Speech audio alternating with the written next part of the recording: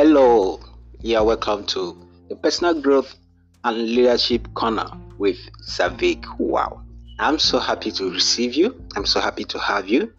Here, I'm going to be sharing with you beautiful tips and guides on how you can help yourself. First, discover. Second, grow. And third, lead yourself into living a life you were created to live. I tell you that you as an individual, you were created for something unique, something wonderful, something golden. So you have a responsibility both to yourself and to the whole world to live out your best life here. Okay?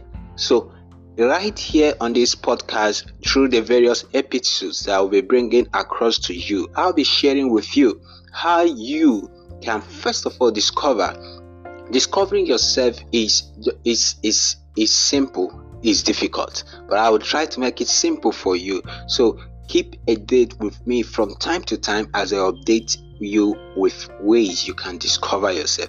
And then after discovering yourself, what else you need to grow yourself, and how can you do that? There are several ways you can grow yourself, and I will help you do that also.